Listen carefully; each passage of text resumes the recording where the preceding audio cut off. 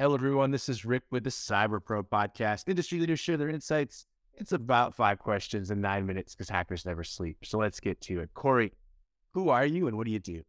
Hi, I'm Cory O'Daniel, co-founder and CEO of Massdriver. Massdriver enables developers to self-serve cloud infrastructure and services in a secure and compliant and auditable way. Honorable way.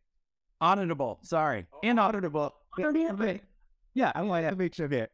Yeah, honorable. I was like, honorable. That's awesome. Yeah. Taking a that bit of responsibility about what you're putting in the cloud. That's awesome. That's sweet. So this is kind of a two-part question for you because, you are in the security space, you're in the software space, but you're also an entrepreneur. So why do you love being in the security space and take that one step further? Why do you love being an entrepreneur?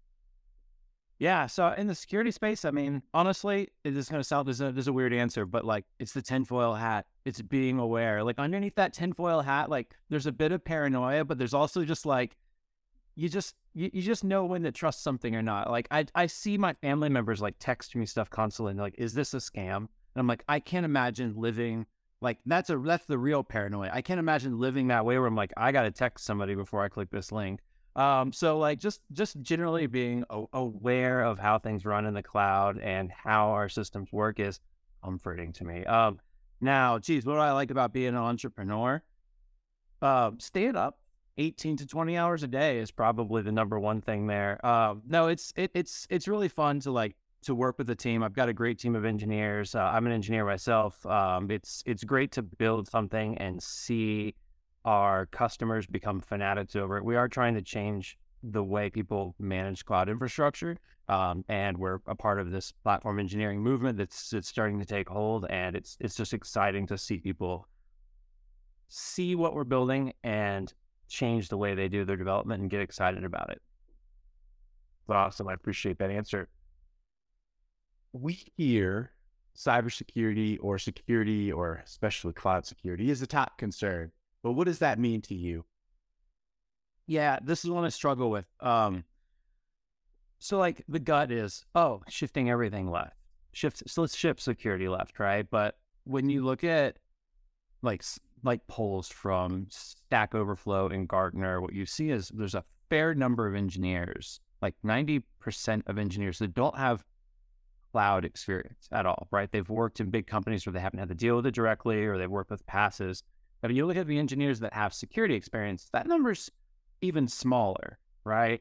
And so I think like the idea of like what's the big concern there? It's like, I'm concerned that we're just saying shift it left because we've done this before, particularly DevOps. Like we shift the accountability left, but we're not shifting the expertise, right? And I think that, as we move forward to this like world of platform engineering, we need to start building systems that have security in mind from the get-go. It needs to be important to the business, not just compliance-led. And that's a lot of what it is today, right? Like a lot of our security is very much compliance-led security.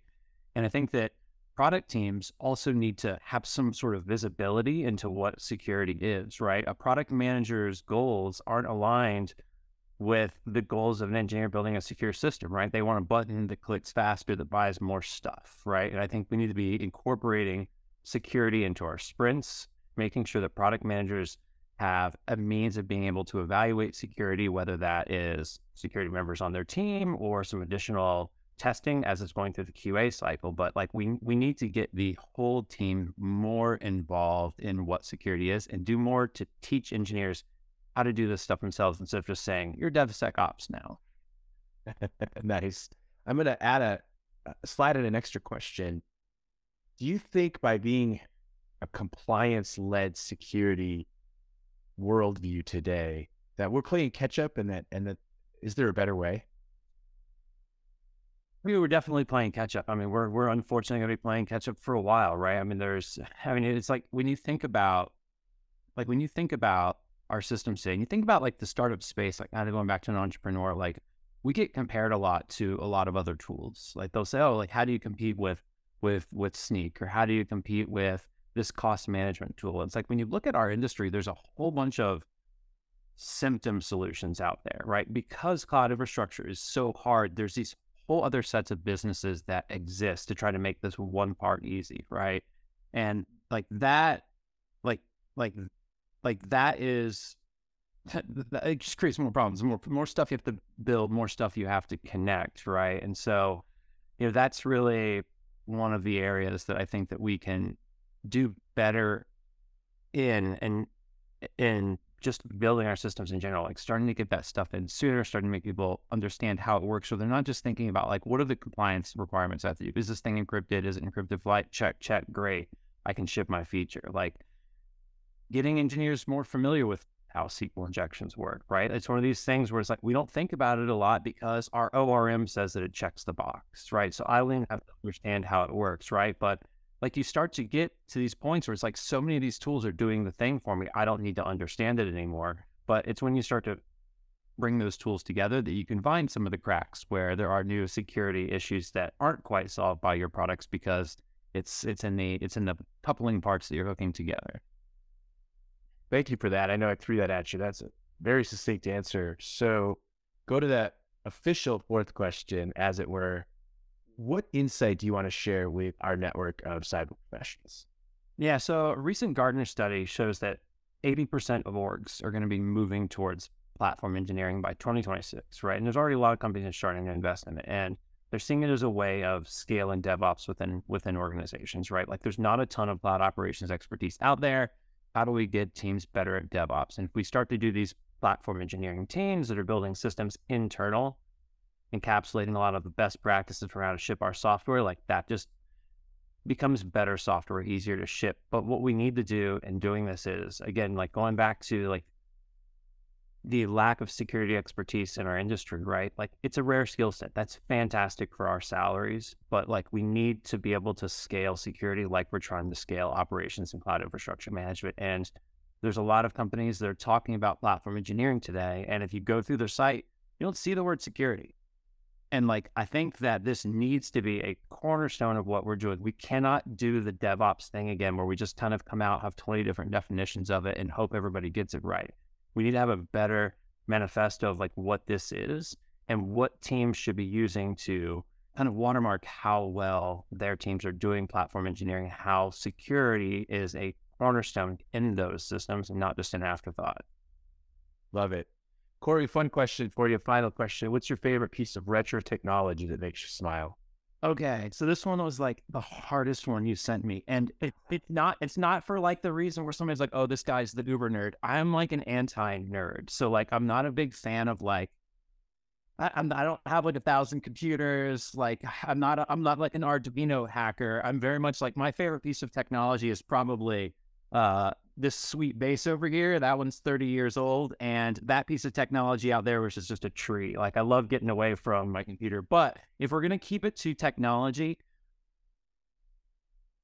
it's the dumb phone. And like I've been trying to figure out like how to detach myself from my phone so much. And it's like I went and started looking at some of these like dumb phones that are out there, and they're like too dumb. They're like too dumb to be useful. Like they don't have maps. Like I got kids. I want a camera that doesn't suck, but like that's about it. I need maps, a camera that doesn't suck, and like that's really it. So like I long for those days of just not having something beeping in my hand in my pocket that I'm constantly grabbing, getting hangnails from like reaching into my jean pockets all day long. Like that's what I want. So if anybody is out there making a dumb phone, just make it like maybe not so dumb. Not so dumb. That's what I'm looking for. I love it. I love it. And I will say this, I would have been fine if you had stuck with the base, because I think that is a technology that people don't realize is technology. I mean, you went from this stand-up bass, which was its own technology, to this really cool electric bass that, just keeps rhythm, just thumps. So both of those are awesome, but I think you had it on the first try. So. Yeah, that's a beautiful. The one in the is 30-something years old. That's I think it's a 91 Fender Jazz bass. It is a beautiful thing. One of my first guitars. That's awesome. Cory, thank you so much for being on the Cyber Pro podcast. Yeah, thanks so much for having me. Thank you for watching the Cyber Pro podcast. Don't forget to like and subscribe so you don't miss out on new podcasts and bonus content.